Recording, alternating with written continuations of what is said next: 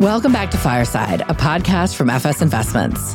I'm Lara Rhame, Chief U.S. Economist here at FS Investments, and I'm joined for our first episode of the new year with Jason Cole. And these are episodes that we call What's Happening in Washington. Jason, welcome. Thanks, Lara. Good to see you. Jason is our head of public policy and corporate social responsibility. And I will brag for you because you've just had this exceptional 2.5-decade career on and off Capitol Hill. And we've been lucky to have you here both on prior podcasts and we've presented together. And I always learn so much for your insights. So I always feel really excited when we get to sit down and dig apart some interesting aspects of policy. And it's going to be an interesting year. Yeah, absolutely. And I love doing these. So thanks for having me. Definitely.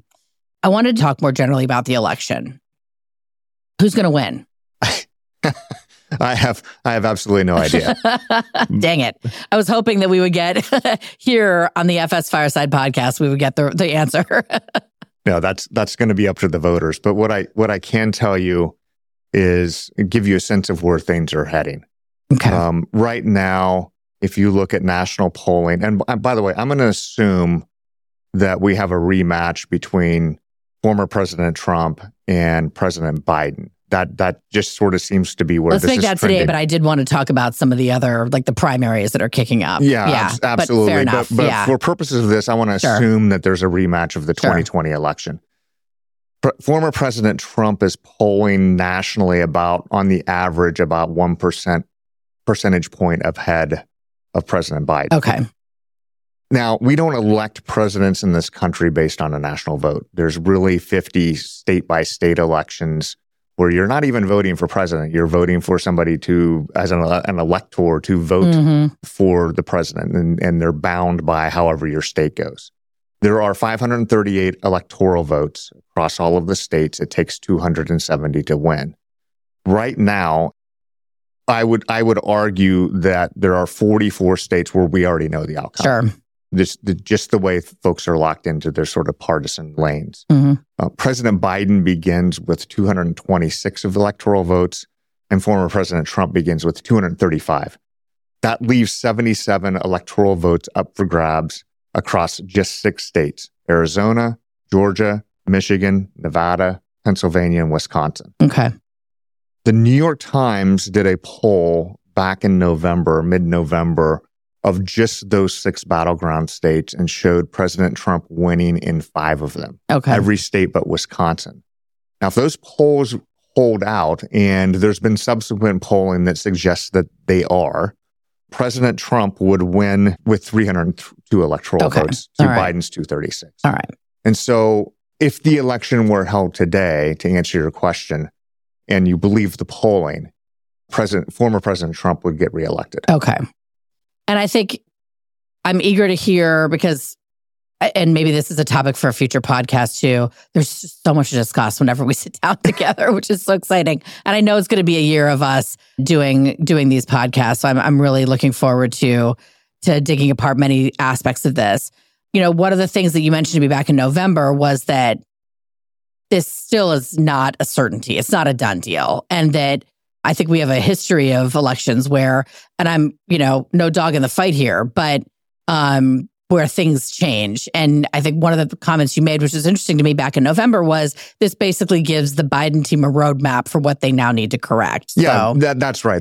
Which is tough. I mean, it's not good news for them, but it's going to be interesting. That New York Times poll was bad news across the board for Team Biden. Yeah. Right. It showed independent voters, running away from him. It showed his base, Black voters, youth voters, cratering. Right.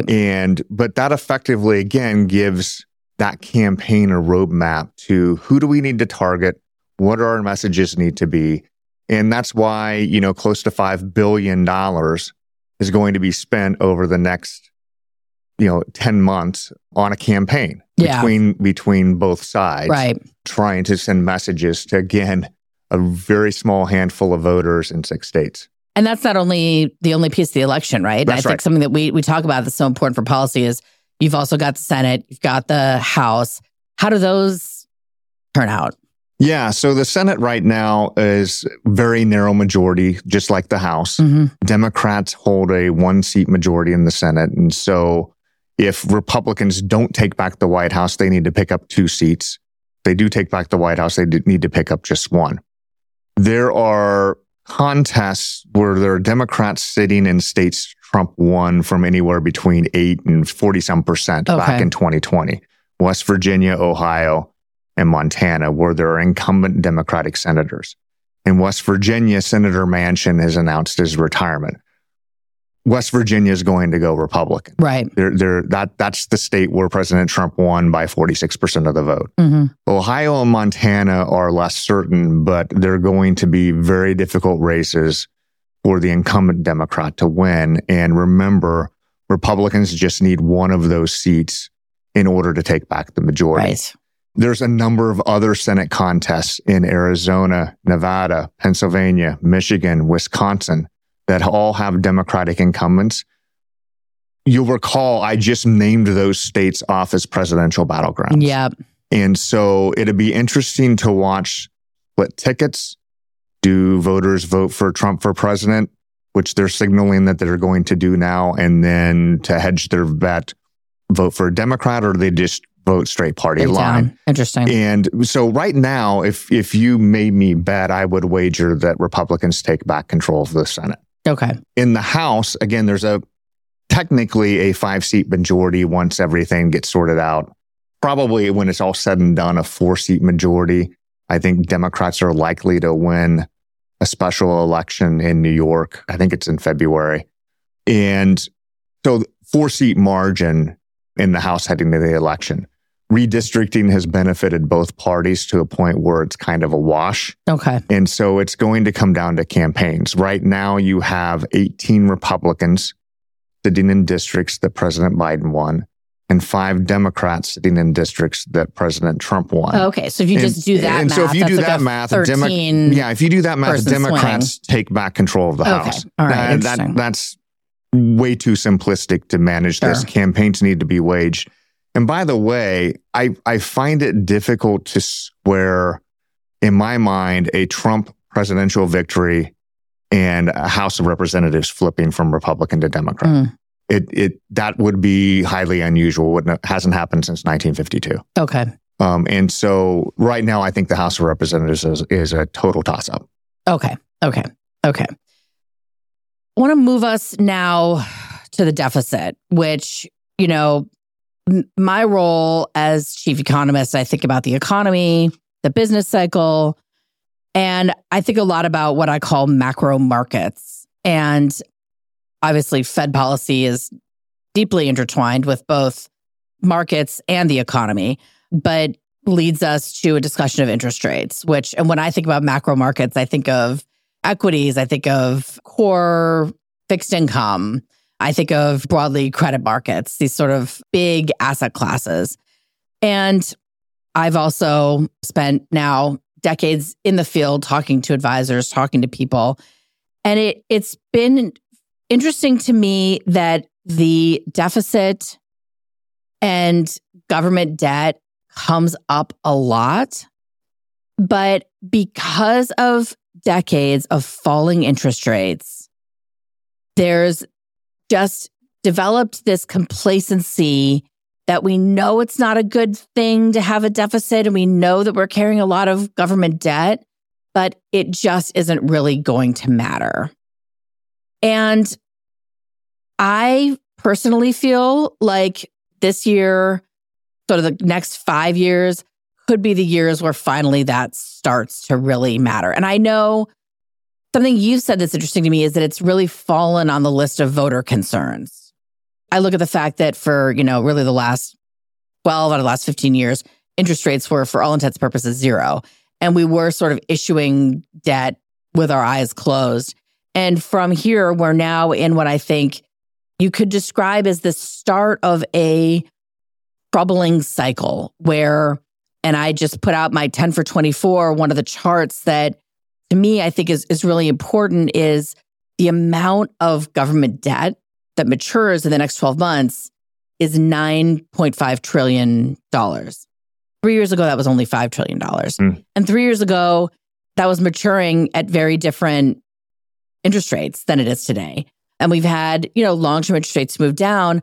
I hear a lot from my colleagues out in the world that interest rates have peaked. And I think maybe what they're talking about is the Fed funds rate, because it's extraordinary to me that they would say that about long-term interest rates when, if we're not going to have a recession or there's less likelihood of a recession, it's no longer my base case outlook. There's so much now government debt that needs to be cycled and needs to be issued. So I give you this backdrop, Jason, because you and I have talked about this before. And I think, you talk about the problem that this massive deficit causes for the government trying to stimulate the economy, trying to address its programs. From your perspective, do you feel like this is a problem? Am I crazy? Am I the crazy one? This No, is really I don't. An issue? Or? I don't think so. I think you're right to hit on this as a big problem, a looming problem. You're also correct in the fact that, at least again, if you believe the polls, this isn't registering for voters. Yeah. Right. Their number one concern right now is inflation, cost of living, the economy, followed, I think, closely by immigration. Debt and deficit barely registers when you look at most polling, particularly when voters are asked to offer up their answer. If it's a choice in the poll, then that's a little different. But when voters are asked to offer up their answers, it barely registers. Yeah. And I think some of that, you're right, has to do with the fact for the last 12 or 15 years, policymakers have had this sort of fiscal free lunch where sure, it's a good way to put it. I love that. Because interest rates have been so low and they can continue to spend without abandon and frankly, without a lot of consequence. This year, however, we, at the end of the fiscal year on September 30th, the deficit came in at $1.7 trillion, which ratcheted up the debt ultimately to around $34 trillion. Mm-hmm. But that fiscal... So that's 125% of U.S. GDP. Exactly. Exactly. And that's where folks like you, economists, begin getting worried about debt load. Sure. Where you get up over 100% and economists start wringing their hands. But that deficit, $1.7 trillion, is 6.3% of GDP. Yeah. And it was driven really by three things. One, revenues, which were down last year with the soft economy. Two, mandatory spending such as Social Security and Medicare. And third, interest on the debt, which last year rose to $659 billion or 2.5% of GDP. We have deficits because we're having to pay now so much more. We're now having to pay interest so much on the debt. Exactly. That's the cycle. And that debt load right now, if you look across government programs, ranks fourth, if you want to call debt or deficit service or debt service a program. Mm-hmm. It ranks fourth in spending behind Social Security, Medicare, and defense, and accounts for almost 80% of all other non-defense discretionary spending. Yeah. I mean, it's a super high burden. And if rates stay higher for longer, which I personally believe they will, the CBO, the Congressional Budget Office, estimates that in 10 years, that debt service is going to exceed federal spending on things like Medicaid or Medicare and defense. And in 30 years, it's going to be the single largest program in the federal budget. Yeah. And that's without funding a troop. That's without paving a road. It's just money out the door. Money out the door. Yeah. And often to non-U.S. The non-U.S. bondholder. Yeah. Absolutely. Yeah. And so I think this is a huge problem. And what frankly concerns me is that you only have one presidential candidate talking about probably the biggest driver of this problem, and that's entitlement spending around Social Security and Medicare. All other candidates are saying, we're not going to raise the retirement age. We're not going to cut spending. We're not going to increase revenues into Social Security and Medicare. We're not touching it. Well, I think we've always said these are the hard choices. And these are extremely hard choices for politicians to make. Yep. But those two programs are absolutely going to consume the federal government's budget over the next 2 decades, and then ultimately drive that interest expense into a place where it's just unsustainable. Yeah. Over the next year, I think this idea that somehow there's going to be an immediate crisis, that nobody's going to want to absorb U.S. debt, I see it as more of a slow burn. The U.S. Treasuries remain the global reserve asset of choice. The problem is that at the margin, there are just fewer buyers. Or let me put it this way. The Fed, right, is quantitative tightening now. They're letting that balance sheet roll off. So they're stepping away as one of the largest buyers. And then a lot of global countries that use treasuries or U.S. government-denominated bonds as a store of value for their central banks, I would argue that a lot of them have diversified away from that as much as they can already. There just aren't that many hangars to park $1 trillion plane, I always say. If you're China, if you're Korea, if you're Taiwan, if you're Japan, you are going to have to hold some of those reserves. And a lot of it has to be in dollars because there just aren't that many German bunds. There aren't that many Swiss government bonds.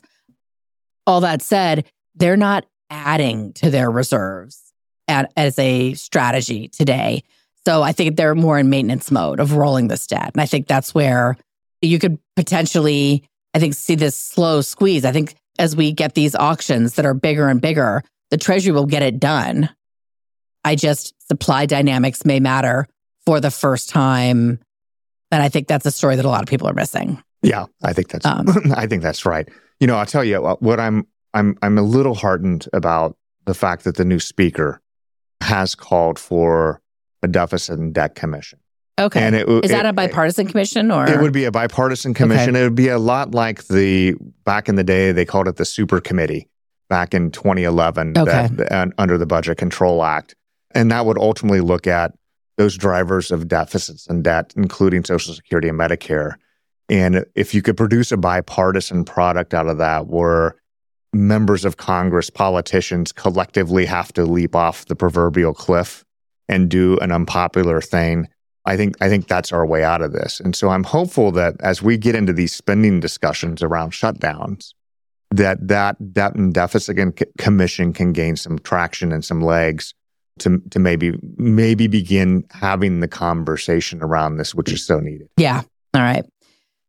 Okay. That's not the only policy that I think this focuses on. And want to just briefly touch on something that I find so fascinating. I remember the first election when Trump was elected in 2016, and his really, I think, very aggressive language around China and trade and moving towards a decoupling from China, which at the time felt radical and now feels more bipartisan. And I think one of the observations you made, I don't mean to steal your thunder, but I found it fascinating when you said, when Biden was elected, he did not change a single China trade tariff. He didn't make any change to that. And I think, there's been deglobalization was the big buzzword of 2023. And I think this has somewhat fallen off the radar. Are there policies that are really top of mind? And again, it's early days. I think we'll get more specific later in the year as we see how the election's developing.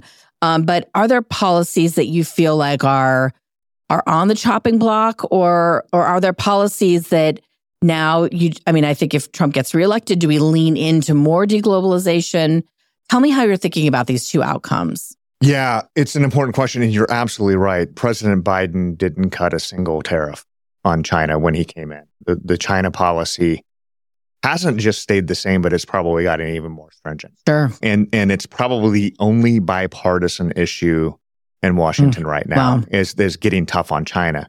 When House Republicans took over, they stood up a brand new committee to, and these are their words, to quote unquote, build consensus on the threat posed by the Chinese Communist Party and develop a plan of action to defend the American people, our economy, and our values.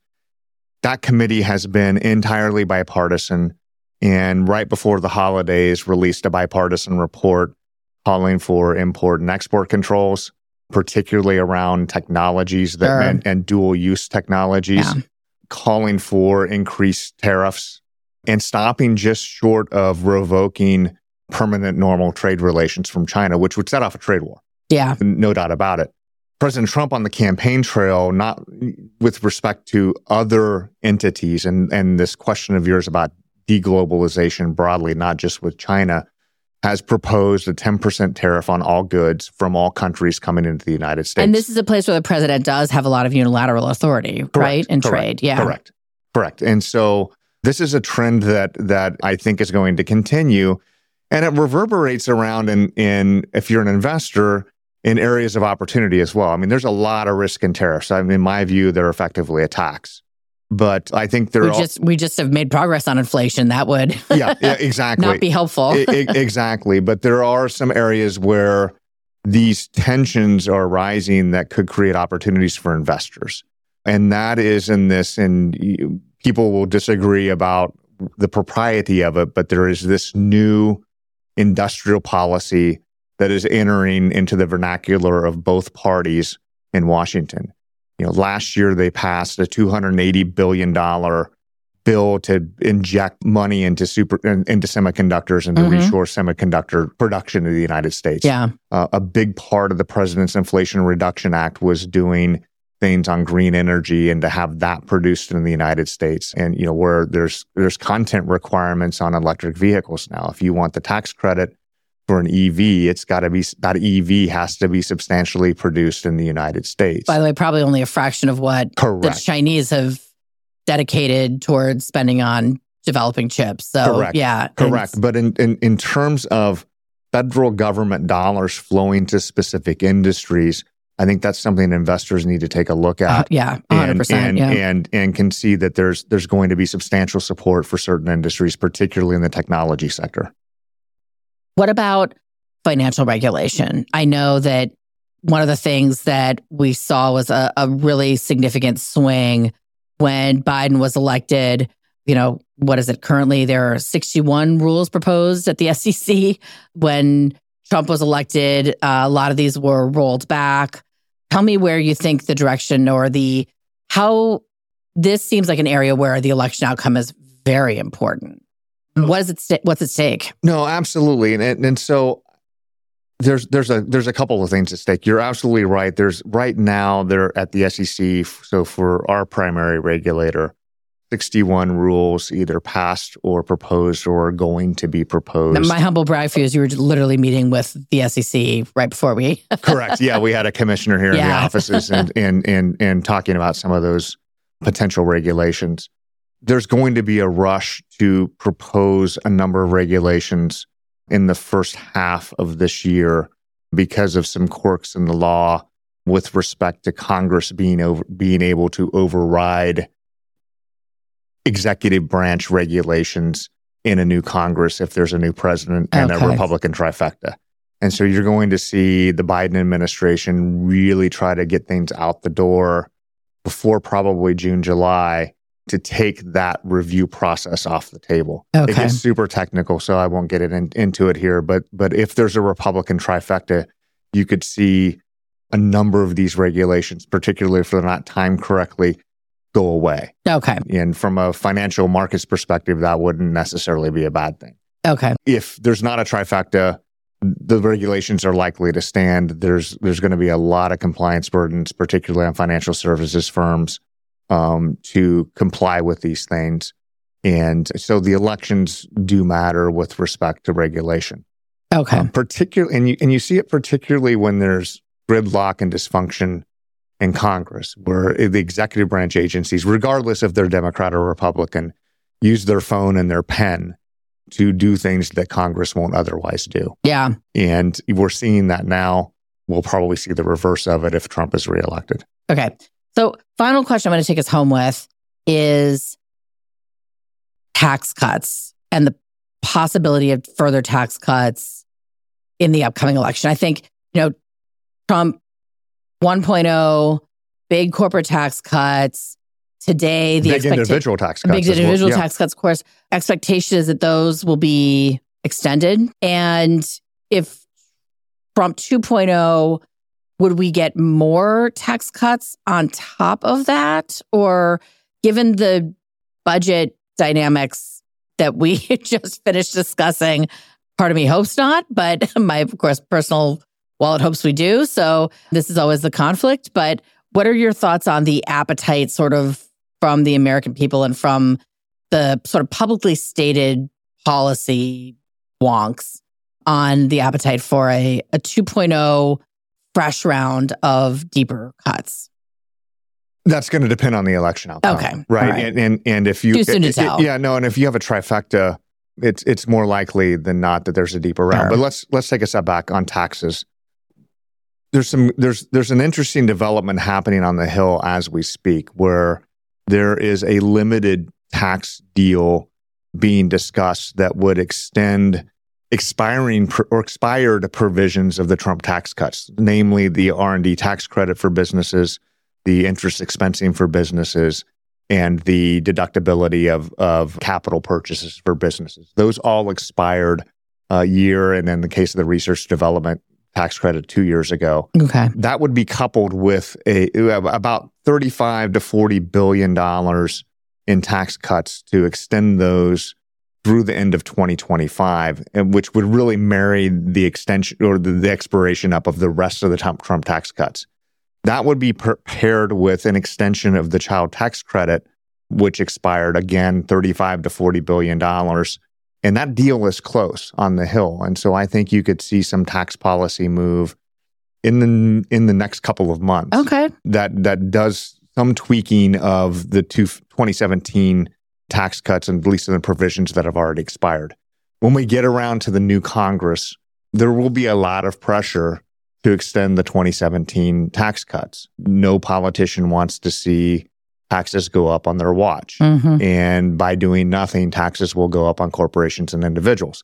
And so there's going to be a lot of pressure to extend those regardless of who's in office. Sure. Whether you go further, I think depends on the election outcome. Okay. Well, I know that this is just the first of many conversations we'll have in 2024. So thank you for your time. Again, we are just so lucky to have you as a resource. Yeah. And I know you do a lot with our Thrive programs. You are on the road constantly talking to our clients. You're in Washington. I don't know how you do it all and find the time. So I'm really appreciative that you were able to come into our studio today and talk with us. No, this has been great. I'm always happy to do it. These are a lot of fun. So thanks Thank so much. you so much, Jason. Yeah, take care. This episode was recorded at the FS Investments headquarters in Philadelphia's historic Navy Yard. It was produced by the investment research team. It was edited and engineered by Aaron Sherman. Special thanks to show coordinator Ellie Zhang. If you enjoyed this episode, be sure to like and subscribe wherever you get your podcasts. Thanks for listening.